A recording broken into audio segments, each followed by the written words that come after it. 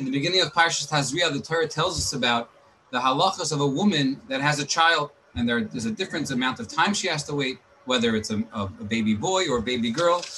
And the Torah tells us that after the required amount of time waiting for a boy is 40 days, for a baby girl 80 days, she then goes ahead and brings karbanis. She has to bring an oila and she has to bring a chatas. And the Torah tells us that the oila should be a sheep and the chatas should be a bird. And the Torah then says, Zois Toras Hayoledes. These are the halachas of a yoledes, whether it was a baby boy or baby girl. Seemingly that would be the end of this parsha of the Torah. Yet there's one more pasuk. Let's say she can't afford the sheep, then she's allowed to bring a bird for the oila as well. And instead of bringing a sheep and a bird, she'll bring two birds. And the question is, why would the Torah say these are the halachas of the yoledes, and then add another halacha if she's not able to afford the appropriate animal, of the sheep? Shouldn't the Torah say if she's wealthy and she could afford the sheep and the bird, bring the sheep, and if she's not wealthy, she could bring two birds? These are the halachas of the yoledes. And seemingly the Torah says, after discussing the carbon of the rich woman, that she should bring a sheep and then a bird. It says, these are the halachas, and then it adds another halacha. In next week's parsha, Parshas Mitzorah, again we find that in Mitzorah, when he comes to be Matar himself, he has to bring karbanis. And again, the Torah tells us, if he's wealthy, he should bring 3 sheep, and if he can't afford it, bring 1 sheep and 2 birds.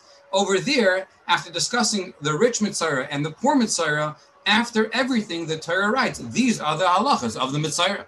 That seems to be the correct way. Why then by yoledes does it say these are the halachas of the yoledes, and then it adds another halacha if she can't afford the proper animals of the sheep and the bird, she can downgrade to a bird and a bird. That should be before the pasuk that finishes off. These are the halachas.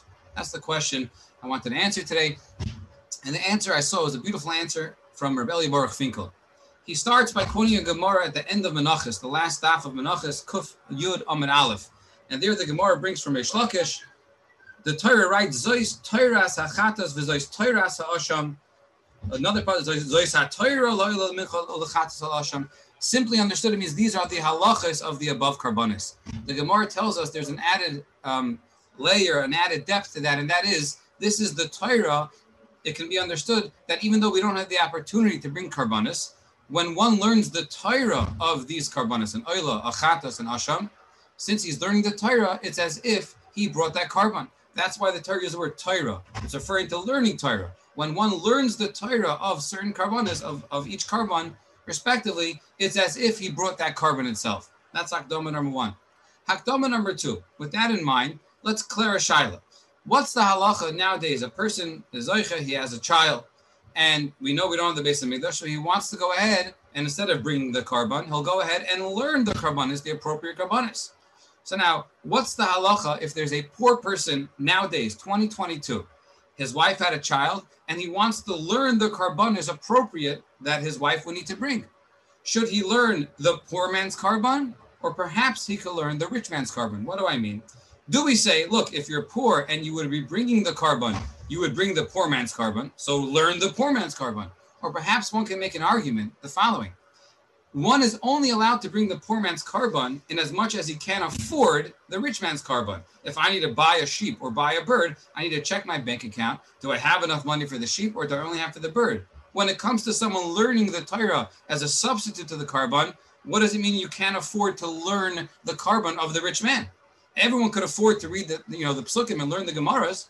So perhaps one can argue and say that if one wants to learn the appropriate karbanis, even if he's poor, he would be allowed to learn the rich man's karban because he could afford to do that. He can't afford to buy the actual animal, but he could afford to go ahead and learn that karban.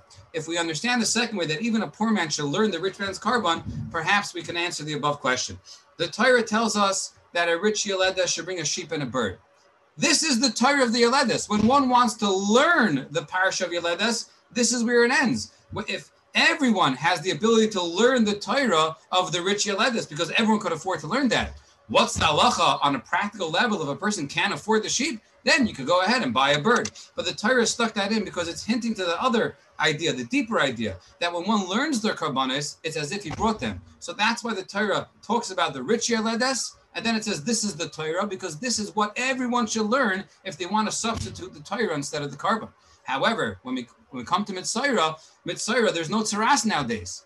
So therefore, the Torah doesn't say that after the rich Mitzayra, this is the Torah you should learn. Because anyway, we're not learning it. Anyway, it's only applicable to when the Beis Hamikdash is there and when Hashem sends us the message of Tzaras. Therefore, there the Torah put Zois Tzaras after discussing the poor man and the rich man. By Hayoledes, where we can all learn instead of bringing the carbon, there the Torah interrupted and said, this is the Torah. The rich Hayoledes is for everyone to learn this Torah in substitute of the carbon.